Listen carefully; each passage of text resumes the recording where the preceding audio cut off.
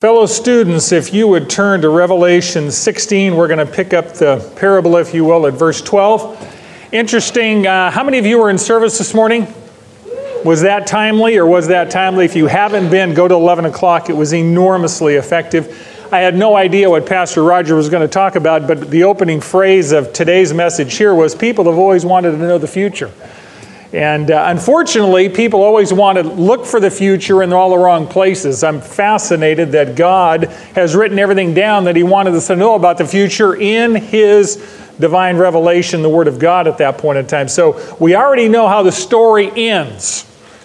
It's important that we know how the story ends because it builds our faith in the middle of the book, in the middle of the drama, as we endure life circumstances. If you know how it ends, it gives you confidence, it gives you hope. And we see very clearly the sovereignty of God and the control of God. As a matter of fact, God promises in Revelation chapter 1 a special blessing on those who read this prophecy and those who heed the words of this prophecy. So knowing is not sufficient, it's obeying what you do know. You know, when we know how the story ends, we can look at our current circumstances and maybe put them in perspective, right? When you look at how God is repossessing His planet from the interloper Satan, you understand the process that He uses this by with the 7 seal judgments, the 7 trumpet judgments, the 7 bowl judgments. And one of the things that you notice about this book is there's a great deal of disaster, correct? A great deal of judgment, a great deal of things falling apart. For those of us who think that the world is normal today, understand the world today is very abnormal, right? The king is not on the throne, the bride is not with her husband, and the chief interloper is running the government. You know, as my friend Dave just told me walking in, why would we think that things are well? The good news is the king is returning, the bride is going to be with her husband, and the interloper is going to be in the lake of fire. That's when things will be normal. Life has not been abnormal on planet Earth since the fall of Adam and Eve. So this chapter is the culmination of how God is preparing planet Earth for the return of the king. Last week we reviewed the first 5 bowl judgments in chapter 16. Remember, we had malignant sores, skin ulcers. We had dead oceans, toxic fresh water, scorching heat, and a worldwide blackout. And you say, well, can it get worse? Oh, yeah. It can get a lot worse. It's going to get a lot worse. As a matter of fact, we're going to find that out now. And let me give you the key idea of the message. Here's the key idea of the message. God is preparing the earth for His righteous rule by destroying the evil that defies His rule. Understand that righteousness and sin cannot coexist eternally. It won't happen. God is a holy God, and He is going to judge sin and destroy evil. Now, the process of destruction is very, very disturbing. As you read this, you say, my goodness, this is pretty severe. Yes, that's because sin is so lethal. It's killing the things that God values, called you and me. Let's take a look at verse 12, and I'm going to ask Rob to put a map up of the Euphrates River basin. Verse 12 says, and the 6th angel poured out his bowl upon the great river, the Euphrates, and its water was dried up, that the way might be prepared for the kings of the east. Now remember, we talked about these bowls are very shallow saucers, and when you turn them over, everything that's in them comes out all at once. So when these judgments fall, they fall like trip hammers very, very quickly. The Euphrates River that you see on the screen, and its cousin, it's kind of its twin, the Tigris River. The Euphrates River is the largest river in Western Asia. It is a major place in history and biblical prophecy. It's 1,728 miles long. It runs from modern-day eastern Turkey, which is the nation state, the geography of the Armenian people, and it runs all the way south to Noah's Ark. South to the Persian Gulf. Its headwaters are in Mount Ararat.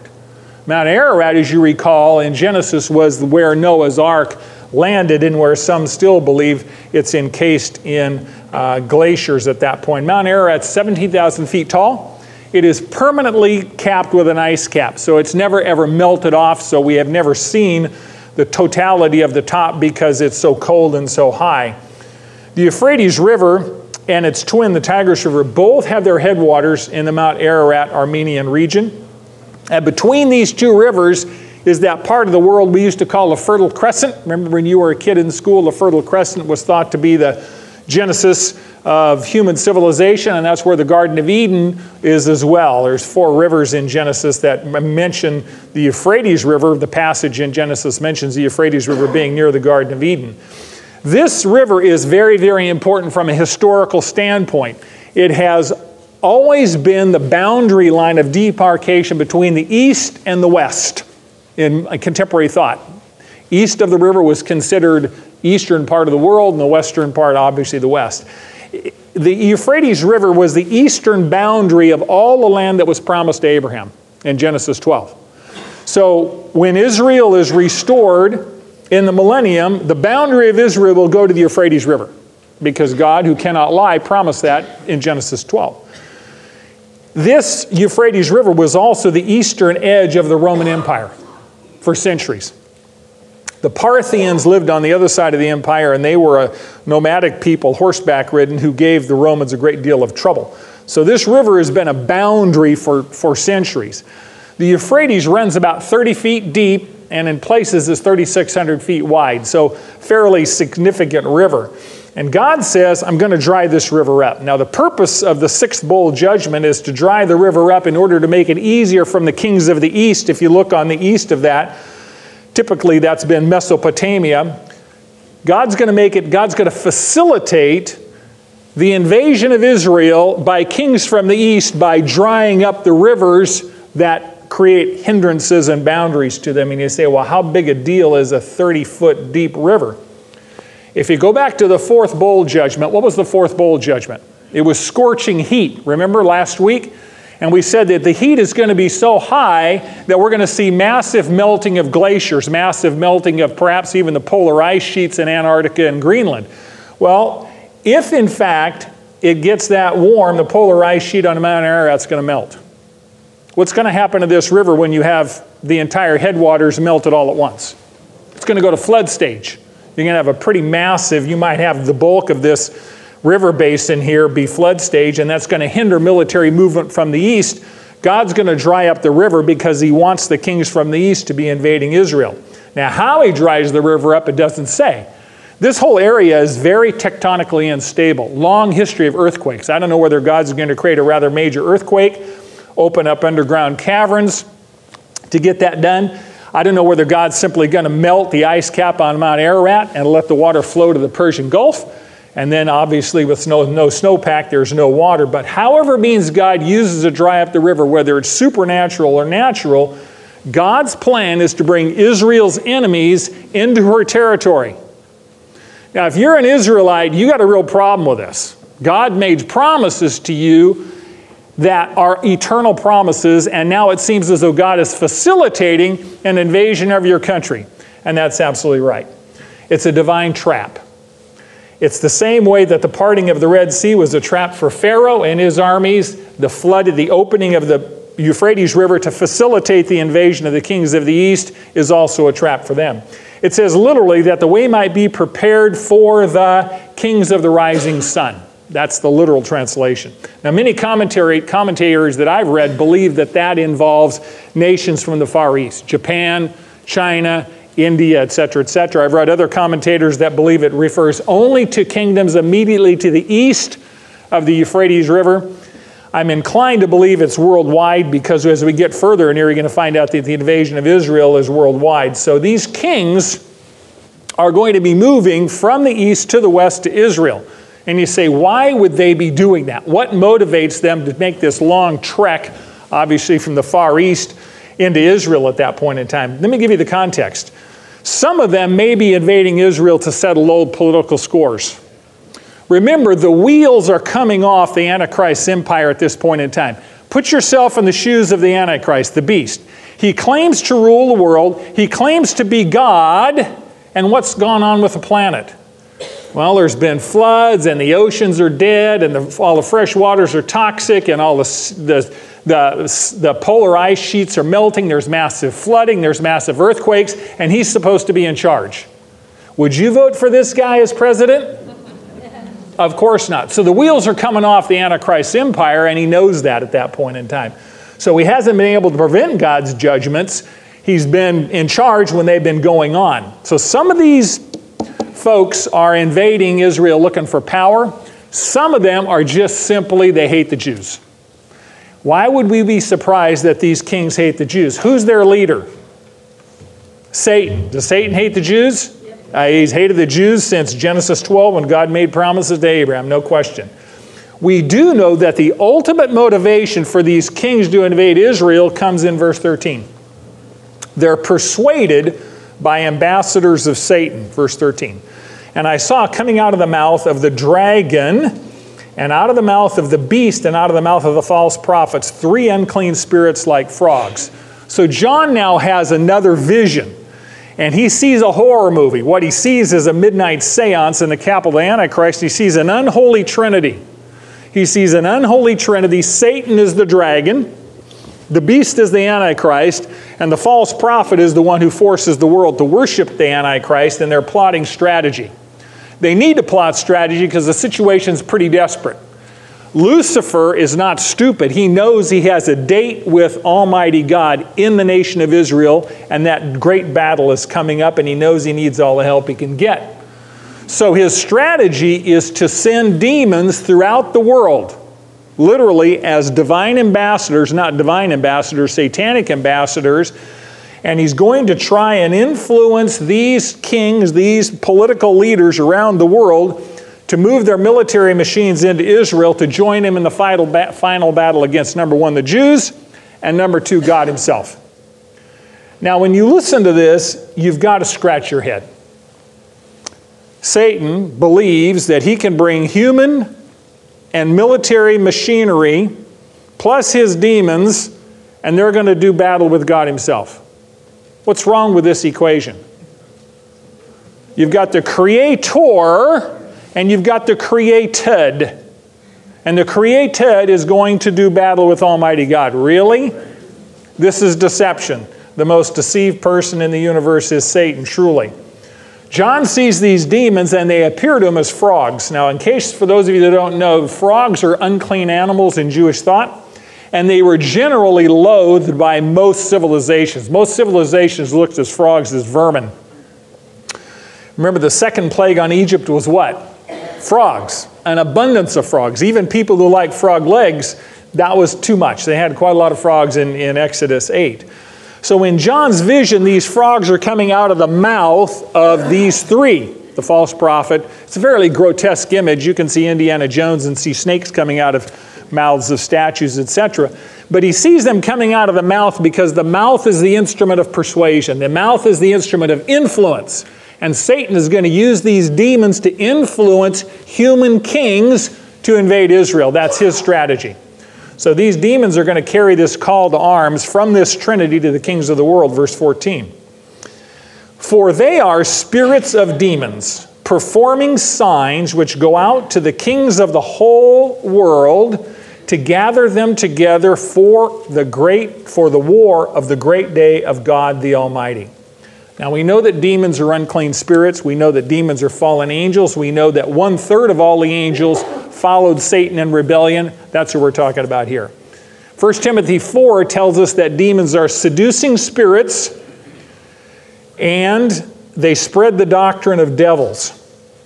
Interesting. Demons have no bodies, correct? They're spirits. And you say, well, how are they going to influence the world if they have no bodies? Demons seek embodiment. Who are they looking for? They're looking for people to possess. That's what demons do. They hate disembodiment. They seek bodies. They're going to find people. The whole world at this point in time, with the exception of a few Christians, is following after the beast. They'll have plenty of bodies to inhabit and travel to foreign countries and try and influence them to go to battle against Israel on bequest of Satan. And it says they're going to persuade. How are they going to persuade? What does your Bible say? They will perform what? Signs. Believe me, this is not tic-tac-toe signs. This is miraculous stuff. This is going to be either deceptive sleight of hand or it's going to be genuinely supernatural signs that Satan has been allowed to do. So there's going to be signs and wonders and miracles, and they're going to use these to deceive the world's leaders into joining them in their battle against God, who they blame for their suffering. Go back to go back to verse 11. The world at this point in time is in an aggressive state of rebellion against God. And if you look at verse 11, it says they, that means those on earth, not the followers of the Lamb, but those who have taken the mark of the beast, they did what? Blaspheme. That means they cursed the God of heaven. Why did they curse the God of heaven? Because of their pain and their suffering and their sores. And they did not what? They did not repent of their deeds. Now, these demons are not going to have very much trouble in persuading people to do battle against God, because the people that are on earth are non-repentant and they blame God for their suffering. They're going to be glad to go to war against Him. Apparently, the deception is so successful that the entire world will believe it. Don't be surprised. Don't be surprised. Jesus told us in Mark 13:22. Jesus told us the false prophets and the false Christ will be so effective, He says, false prophets and false Christs will arise and will show signs and wonders in order, if possible, to lead the very elect astray.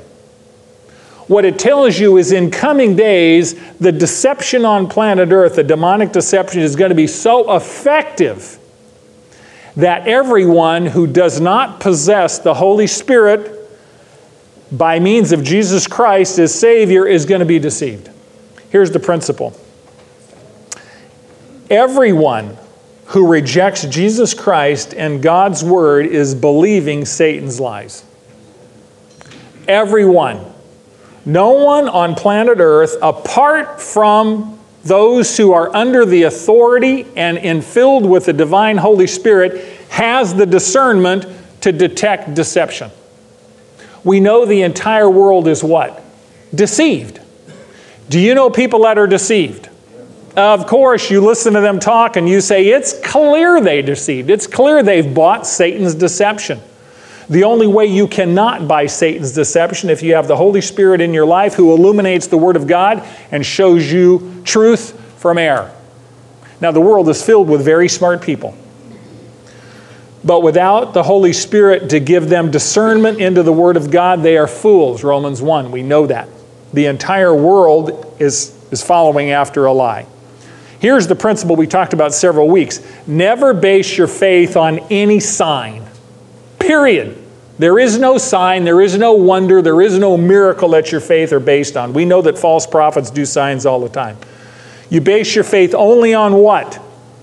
What you have in your lap, the divine Word of God, it alone does not change. Everything else is changing in this world. So when we look at the future, your faith is never based on your circumstances. Ever. How many of you have circumstances you'd like to change? Yes. Sometimes you just like to leave, right? I don't want to be here. I don't like these circumstances. Your faith is never based on your circumstances. Neither is your joy. Otherwise, you're going to be in a state of perpetual bipolar. My circumstances are good, I'm euphoric. My circumstances are rotten, I'm depressed. That's not how we are to live as believers.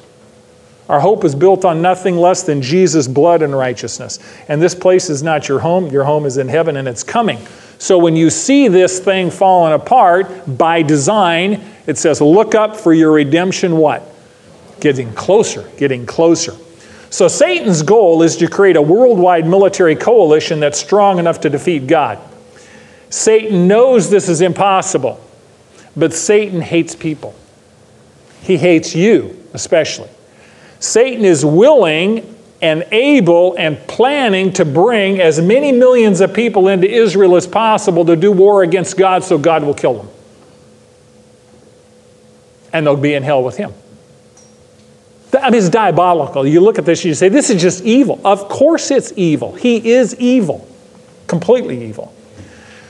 What is paradoxical for us is God has planned all this from eternity past. Joel 3. For those of you that want to cross-reference, Joel 3 verses 9 to 12. God is speaking about this specific period of time. And God says, proclaim this among the nations. Prepare a war. Rouse the mighty men. Let all the soldiers draw near. Let them come up. Verse 10. Beat your plowshares into swords. Prepare for war, right? and your pruning hooks into spears. Let the weak man say, I am a mighty man. Verse 11. Hasten and come, all you surrounding nations, and gather yourselves there to Israel. Bring down, O Lord, your mighty ones. Let the nations be aroused and come up to the valley of Jehoshaphat. That's in Israel.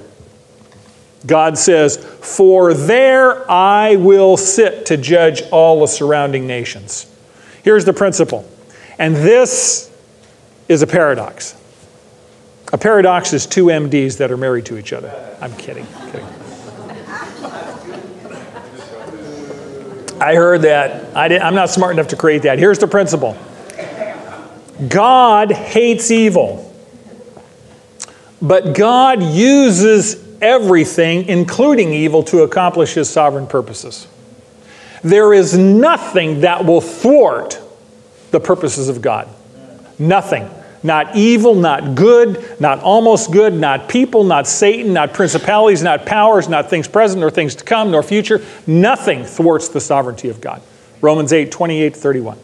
God hates evil, but God uses everything. Some of you, some of us, I'll put myself in this group, we look at the world situation and we say, this is an unmitigated disaster. God is going to use every broken, sinful item for His sovereign glory and His sovereign purpose. You and I don't see that. We dwell inside time. God lives outside time. See, it looks like these demons are accomplishing Satan's purposes in bringing all these nations to Israel, because all these nations are going to come, right? The reality is God is sovereignly using Satan's evil plans in order to accomplish His good purposes. Satan is gathering the nations to rebel against God. Joel just told us that God is using Satan to gather all those nations so he can judge and rule over them. Interesting that Satan has one set of objectives, God has another set of objectives, and God is using Satan to accomplish His purposes. And you say, well, doesn't that make God a bad God? No, God never authors evil. God hates evil. But God, in His mercy and His sovereignty, uses everything on this broken planet for His long-term glory and your long-term good. And this year, I promise you, some of us are going to be in circumstances we're going to have to take that by faith. You're going to have to decide, do I believe my circumstances? Do I believe Almighty God? If you're living on the earth during this period of time, there is no hope in your circumstances because the planet literally is coming apart at the seams. It'll be faith in God or faith in nothing. So here's the earthly paradox for you and I. Obedience to God produces more freedom than rebellion against God. Let me say that again. For you and I as Christians, obedience to God produces more freedom than rebellion against God. I did it thy way produces more freedom than I did it my way. You understand that? Some of you are struggling with that. I went to 2 memorial services this week. One was a formal Catholic Mass, and one of the advantages of a Catholic Mass is everybody knows what you're supposed to do when. It's all written down. All the antiphonal reading, it was very formal, and there was all the priests and the incense over the altar, and I mean everyone there knew exactly what to say and when to say it because it's all scripted. And at this Catholic Mass, in a very traditional church, about 2/3 of the way through, the decedent, a neighbor of ours, was a Sinatra fan. Loved Frank Sinatra. And they actually had a soloist that sang, I Did It My Way, at this memorial service. I couldn't believe it. I thought, you know, I don't think this is going to play well before the judgment seat of Jesus Christ. Because I Did It My Way is really a song of rebellion. It's a song of revolt. It's a song of flagging God a bird. It's the theme song of hell. When you rebel against God, you become a slave of sin. Do you understand? There's no freedom in that. There's bondage in that. God knows that. We're going to serve. It's a question of whether we serve Jesus Christ or whether we serve ourselves, which is a euphemism for serving Satan. See, when you obey God, He opens more and more and more and more doors. You experience more and more freedom. When you get to heaven, you have maximum freedom, correct? When you serve Satan, he lies. Serving Satan is like going down a funnel. He promises you, if you disobey, you can do anything you want, baby. You can do anything you want. And you sin, and your world gets a little narrower. You have addictions. You sin, and your world gets a little narrower. Your body starts falling apart. You sin, and your world gets a little narrower. You go through divorce. You sin, and it gets so narrower, right? And you know, when you get to the very end, you're in a little itty-bitty funnel, and it dumps you into hell. You've been lied to. When you serve Jesus Christ, it's just the opposite.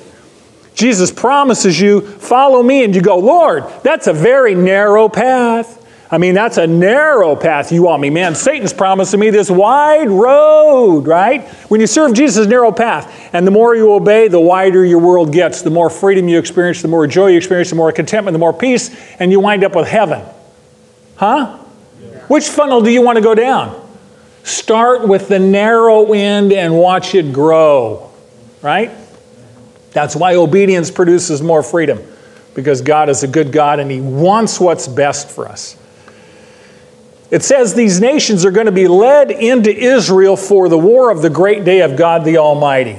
Now, by the way, this is the Battle of Armageddon. We're really going to get into this in detail in Revelation 19, but there's no single Battle of Armageddon. It's a series of campaigns. It's a war.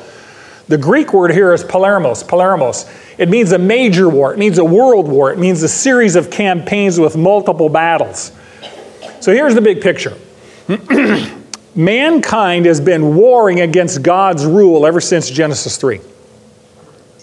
Psalm 2, if you want a really interesting cross-check against that, you look at Psalm 2 and it records man's war against God. Psalm 2 says, this is God talking, why are the nations in an uproar and the peoples devising a vain thing?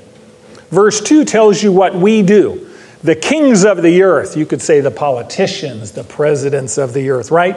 They take their stand and they take counsel together against the Lord and against His anointed, Jesus Christ. And these leaders say, let us tear their fetters apart and cast their cords from us. So the goal of all these people that are gathered together at the Battle of Armageddon is to defeat God in battle and throw off His rule. Humans have been trying to do that since Adam and Eve. And God has been very patient with man's rebellion for thousands and thousands of years. He's tempered His judgment with much mercy. This is the day when God will destroy all those who oppose Him. Verse 4 of Psalm 2. He, God who sits in the heavens, laughs. The Lord scoffs at them. Then He will speak to them in His anger and terrify them in His fury. That's what the tribulation is. God's been speaking to humanity in His anger over their sin. And these judgments are God saying, I'm done. I'm done. God says, my goal is very clear. Verse 6. I have installed my King Jesus Christ upon Zion, my holy mountain. Verse 9. This is all Psalm 2. Jesus shall break them with a rod of iron. He will shatter them like earthenware. So you've got this final conflict. You've got man fighting against God. And Jesus says, God the Father says, I'm my king I'm going to install. He's going to rule over this planet. And those who resist Him will be broken like you take a clay pot and throw it down in your patio. How many of you have ever done that? You should try it. It's a mess to clean up, but it's kind of fun to watch it go, right? We were taking down our Christmas lights the other day, and I didn't realize we had the Christmas lights wrapped around the, what do you call it, the balustrade? Is that what you call it? The thing you put your arm on when you walk up the stairs? Handrail? Banister for us elderly people, right? And anyway, one of the light bulbs hit the balustrade and it goes poof, right? Makes a nice little pop, and then you spend 15 minutes cleaning up the glass. So interesting. That's the picture here. God says, you have no ability to resist my rule, and I'm going to exercise my sovereign right to rule. Now, let's go to verse 15 of Revelation 16.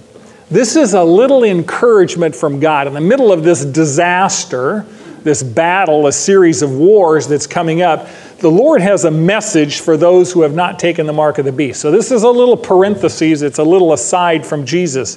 Verse 15, behold, I am coming like a thief.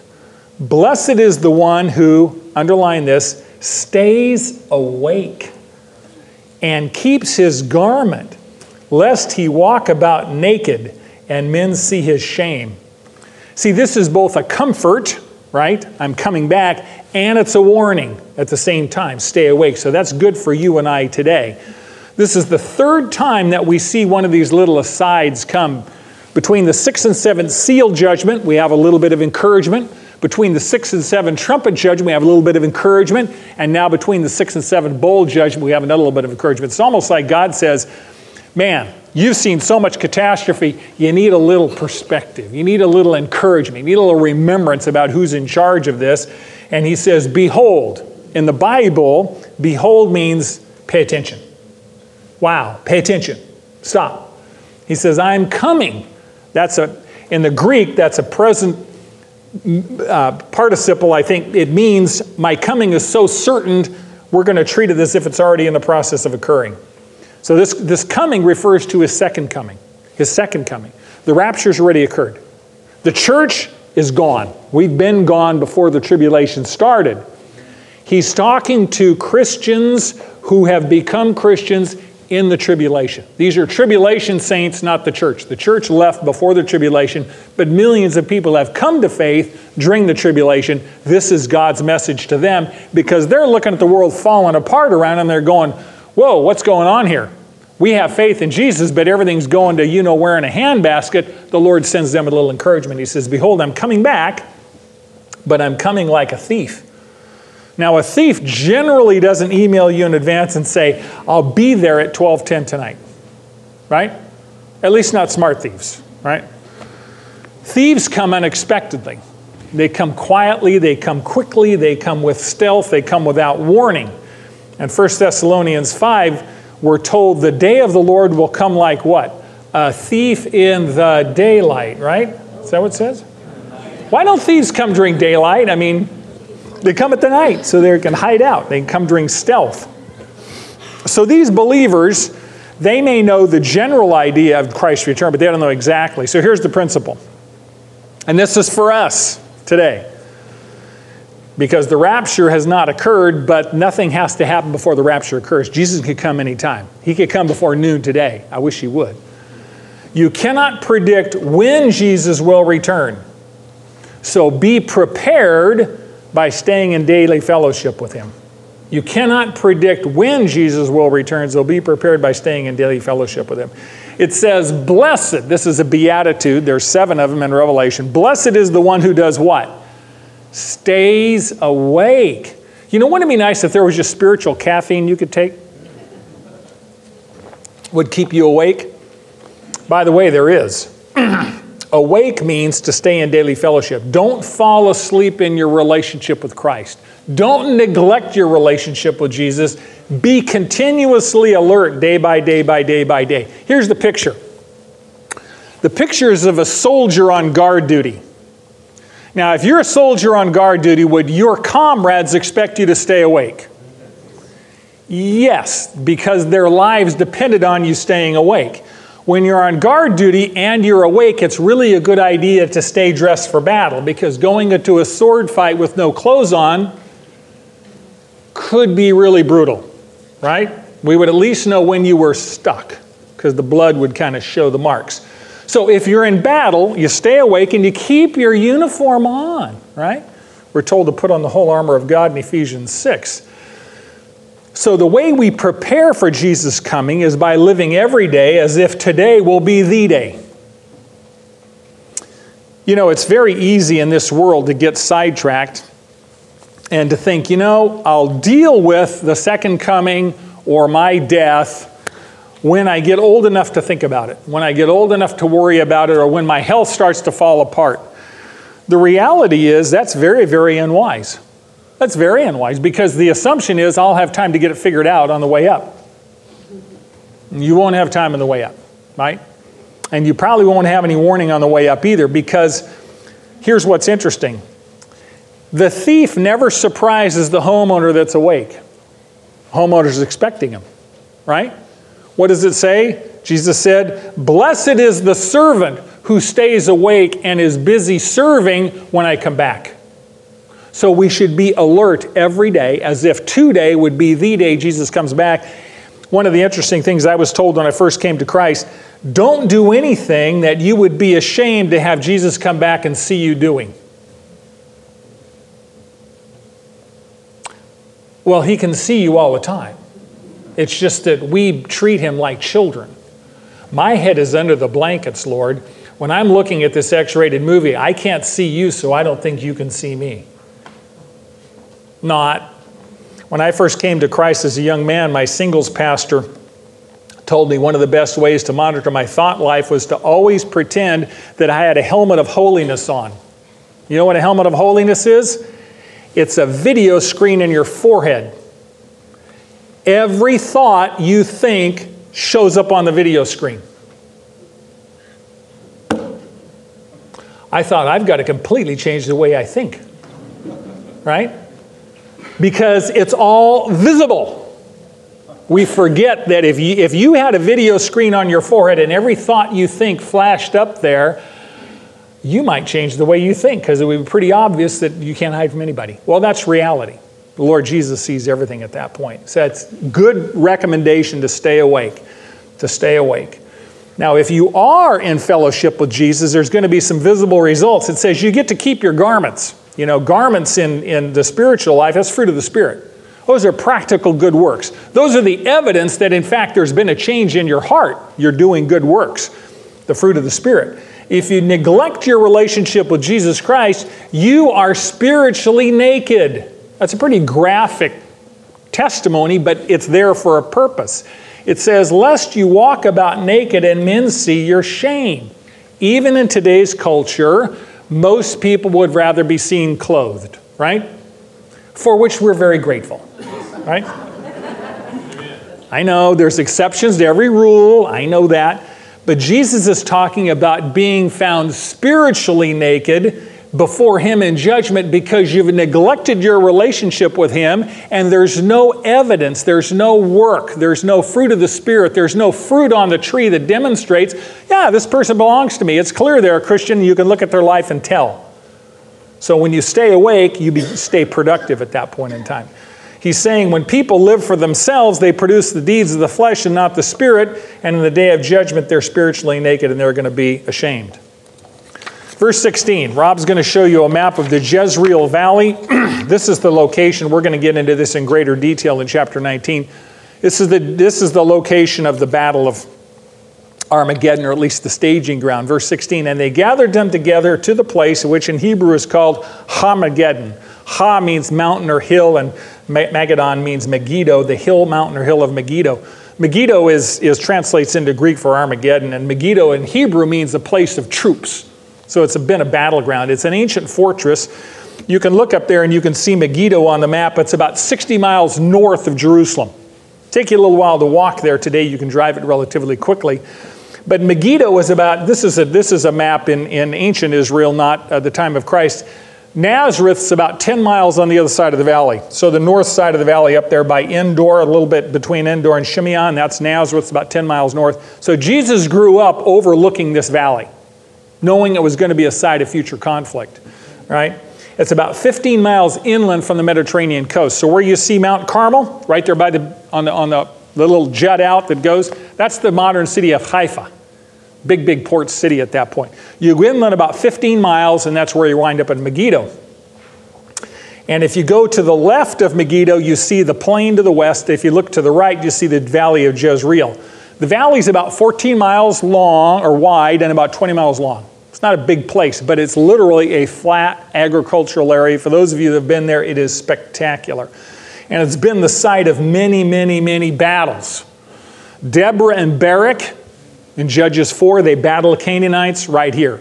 Gideon conquered the Midianites right here in Judges 7.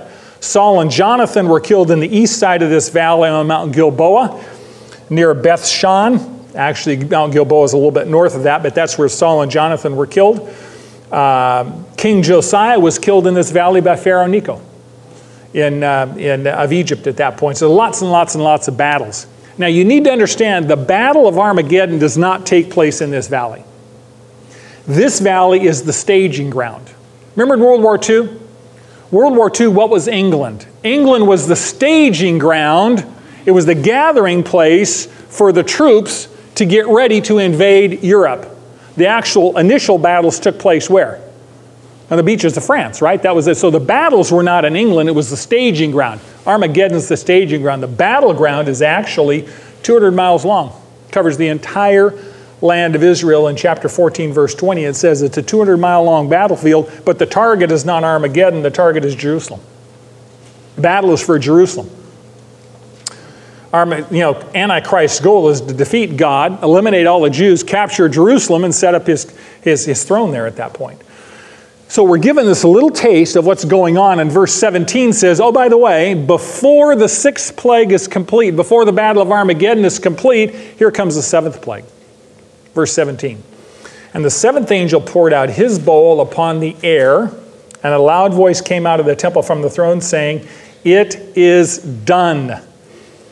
So far, we've had plagues on the land, the sea, the waterways, the sun, the throne of the beast, and on the river Euphrates. This is the first plague on the air, into the air. The last plague here is poured into the atmosphere. Now, Ephesians 2:2 tells us that Satan is the prince of the power of the air. So we know that that's his domain. So this judgment attacks not just human rebellion, but satanic rebellion as well. And there's a loud voice that comes out of the temple of God. That's God's voice. It comes from the throne itself, and it says, it is done. Who else said it is done?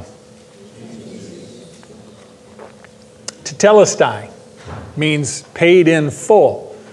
That is the work of redemption accomplished on the cross with nothing left to add. God is saying here, there is no more judgments to come. These judgments have an appropriate end with this one, and the effects of this judgment will go on in the future, just as the effects of the cross will go on in the future. So it's a permanent sort of judgment. The earth is now prepared for the coming of Jesus Christ the King. And verse 18 tells us what's going on to heaven and what's going on the earth. It says there were flashes of lightning and sounds and peals of thunder, and there was a great earthquake. And you go, well, there's a lot of earthquakes in the book of Revelation. There are a lot of earthquakes, but you need to underline this one. This earthquake is such as there had not been since man came to be upon the earth. Now that would tell you that this is an unusual earthquake. It's a singularity, it's one of a kind. It was so great and so mighty. Now, we have heard voices in heaven, we have heard thunders and lightnings before. They're warning a future judgment. We heard that before the seal judgments, we heard that before the trumpet judgments, and whoa, we're now hearing it before the seventh bowl judgment. So heaven is telling us this is a significant judgment, and this final earthquake is so large it's off the Richter scale. It's not measurable. Let me give you a little comparison. It is even larger than the worldwide earthquake that ushered in Noah's flood. The earthquake that ushered in Noah's flood was so great it literally unzipped the crust of the earth to release the subsurface waters of the deep that jetted into the atmosphere and flooded the whole world. As a result of Noah's flood, we now have tectonic plates that the continents float on. And earthquakes occur when these tectonic plates rub against each other. You can go around the Pacific Rim of Fire, you know. All the way around the Pacific Ocean, you will see a ring of fire where there's volcanism and there's earthquakes because you have the Pacific plate and the North American plate touching, and there's plates under Japan. By the way, you should be very frightened. Tokyo is built on the intersection of 3 tectonic plates. 3. Great place to build the largest city in the world. They do a lot of work on ensuring that their skyscrapers have a lot of range of motion so they don't fall down. So they expect earthquakes at that point. This earthquake is larger than the one that occurred during Noah's period of time. What I didn't realize is that earthquakes are very abnormal. And you say, what do you mean they're abnormal? They occur all the time. The world is very abnormal. God did not create the planet with earthquakes. Psalm 104. Psalm 104 verse 5. God established the earth on its foundations so that it would not totter forever and ever. Verse 6. He covered it with the deep as with the garment. The waters were standing above the mountains. You go back to the antediluvian, pre-flood world, and what was it like? You didn't have Mount Everest in Adam and Eve's period of time. It was a very low hill, no high mountains, no deep ocean basins, no destructive deserts. It was a very verdant world. In Genesis 6, the world became filled with violence, and God said, I'm going to not just judge humanity, I'm going to change the nature of the whole landscape. And the flood brought about seismic activity that pushed up the mountains and sank the ocean basins. That's why you got 29,000-foot Mount Everest and 6-mile deep ocean trenches. That was not part of the original creation. God says, I'm going to reshape the planet. I'm going to completely reshape the surface of the planet. Haggai 2, verse 6. For thus says the Lord of hosts, once more in a little while I am going to shake the heavens and the earth, the sea and the dry land, and I will shake all the nations. God says, I shook it once during the flood. How many people survived? 8. I'm going to shake it again once more, and I'm going to make it even more graphic and terrifying then. This one, if you could get scared from circumstances, this verse should make you nervous. Isaiah 24:19. God says, I'm going to shake the earth so hard that the earth is broken asunder. The earth is split through. The earth is shaken violently. The earth reels to and fro like a drunkard. It totters like a shack. You think God's going to shake this place? This earthquake is going to completely restructure the surface. He's going to shake the earth until it breaks open. Isaiah 24, verse 19 and 20. Have you ever seen a wet dog shake themselves? Have you ever wondered why their fur just doesn't come off? I mean, when they shake, they literally throw water out. If God shook the earth this hard, how far would the oceans expand into space? I don't know, but the image of a wet dog was the one that came to me. It's pretty violent shaking at that point in time. And it says, it reels like a drunkard. The earth is going to totter like a drunkard. Sometimes on True TV, you can see actual police video cams where they do these traffic stops. And lo and behold, the person that's weaving all over the road in the car is weaving all over the road when they stand up, right? They try and give them a sobriety test, and they fall over and tip over and stuff like that. They wobble until they fall down. That's the picture. God says, I'm going to shake this planet so hard that everyone's going to fall down. There's going to be no place to hide, and I'm going to completely reshape the surface of the earth. Zechariah tells us, Rob's going to show us a map of Jerusalem and the Mount of Olives. Keep your eye on this, because verse 19 tells us, during this earthquake, the great city, which is Jerusalem, was split into 3 parts, and the cities of the nations fell. And Babylon the Great was remembered before God to give her the cup of the wine of his fierce wrath. So you have Jerusalem being split into 3 parts. Now we know how it's going to get split. Zechariah 14 tells us. Zechariah 14:4 says, then Jesus comes back, his feet are going to land on the Mount of Olives, which is just to the east of Jerusalem. The Kidron Valley runs between the Mount of Olives and the Temple Mount and the city of Jerusalem. So there's a valley between them called the Kidron Valley. Jesus is going to land on the Mount of Olives, and he said there's going to be an earthquake, and the Mount of Olives is going to split north to south. So part of Mount of Olives will go south, part of Mount of Olives will go north. He says there's going to be a big valley in between. Now we know the city split into 3 parts. I don't know this for sure, but I would lay even money with you, biblically, that the Kidron Valley is going to be another point of separation, and the west part of the city of Jerusalem will be the 3rd part. So the great city is going to get split, Mount of Olives north, Mount of Olives south, with a great valley in between. There's a huge aquifer there that God says he's going to bring up, and he's going to restore the Dead Sea with it. We'll do that later on. The western part, is my supposition, will be the 3rd part of the Mount of Olives at that point in time. Now, chapter 11 of Revelation tells us that there was an earthquake in Jerusalem. It toppled the walls, 7,000 people were killed, and the rest of the Jews came to faith. So, I'm going to propose to you that Revelation 11:13 is the point at which the Jews are converted. Revelation 11:13. If the Jews are converted, then God will not destroy Jerusalem, because that's his capital city. Jesus Christ is going to reign from Jerusalem. And you say, well, what about the rest of the cities? Underline, it says, the cities of the nations fell.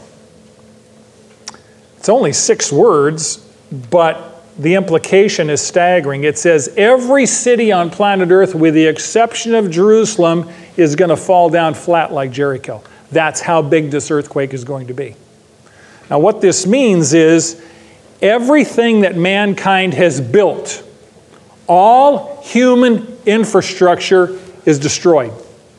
Buildings, roads, bridges, dams. Sorry, Daryl, everything you build, buddy, it's going to get thrashed.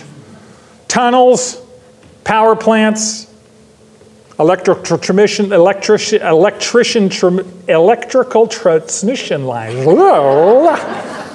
Too much coffee. Water pipes, sewer pipes, skyscrapers, all the human-built infrastructure is going to be flat. The loss of life is incalculable.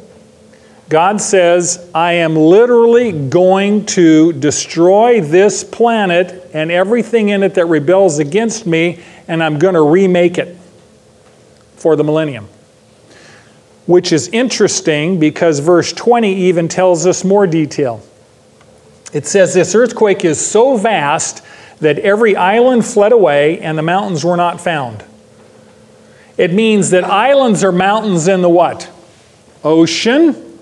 And they are going to sink. Goodbye, Hawaii. I'm serious. It says you won't be able to find any island. They're going to sink. The tectonic plates are going to shake to the point in time where they literally shake away. The great mountain ranges are going to be shaken so flat it says you won't be able to find them. And you say, that's going to be a pretty big earthquake because the whole Himalayan chain averages, 21, 22, 23,000 feet. And it's going to be so low that you won't be able to identify it as the Himalayan chain. Yeah, God's going to redo the planet. You're going to have tsunamis beyond your comprehension. You're going to have fissures opening up on earthquake fault lines. God is basically saying, I'm bringing the planet back to what it was in Eden. I'm reshaping my planet and I'm completely ridding it of sin and everything that resembled that. You're going to have gentle rolling landscapes, shallow seas, no more earthquakes. You may even see God reinstall a vapor canopy that circled this earth prior to the flood. We know that if it rained 40 days and 40 nights, there had to be a pretty heavy-duty water canopy over the planet. You don't get 40 days and 40 nights of rain out of this kind of atmosphere. Interesting that that's one of the suppositions why people live for thousands of years, because that very heavy water canopy shielded the ultraviolet rays that ages us and kills us.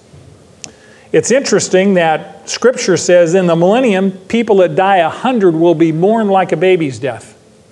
You'll live hundreds and hundreds of years during the millennium. So you know that the planet's got to be reshaped, because we don't live 100 years under the current geologic formation at that point. God is judging sin by destroying sin, but he's also preparing the earth for Jesus' coming reign. Verse 21 tells us, unfortunately, that the ones who survive the earthquake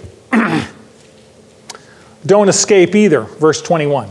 And huge hailstones, about 100 pounds each, came down from heaven upon men, and men blasphemed God because of the plague of hail, because this plague was extremely severe.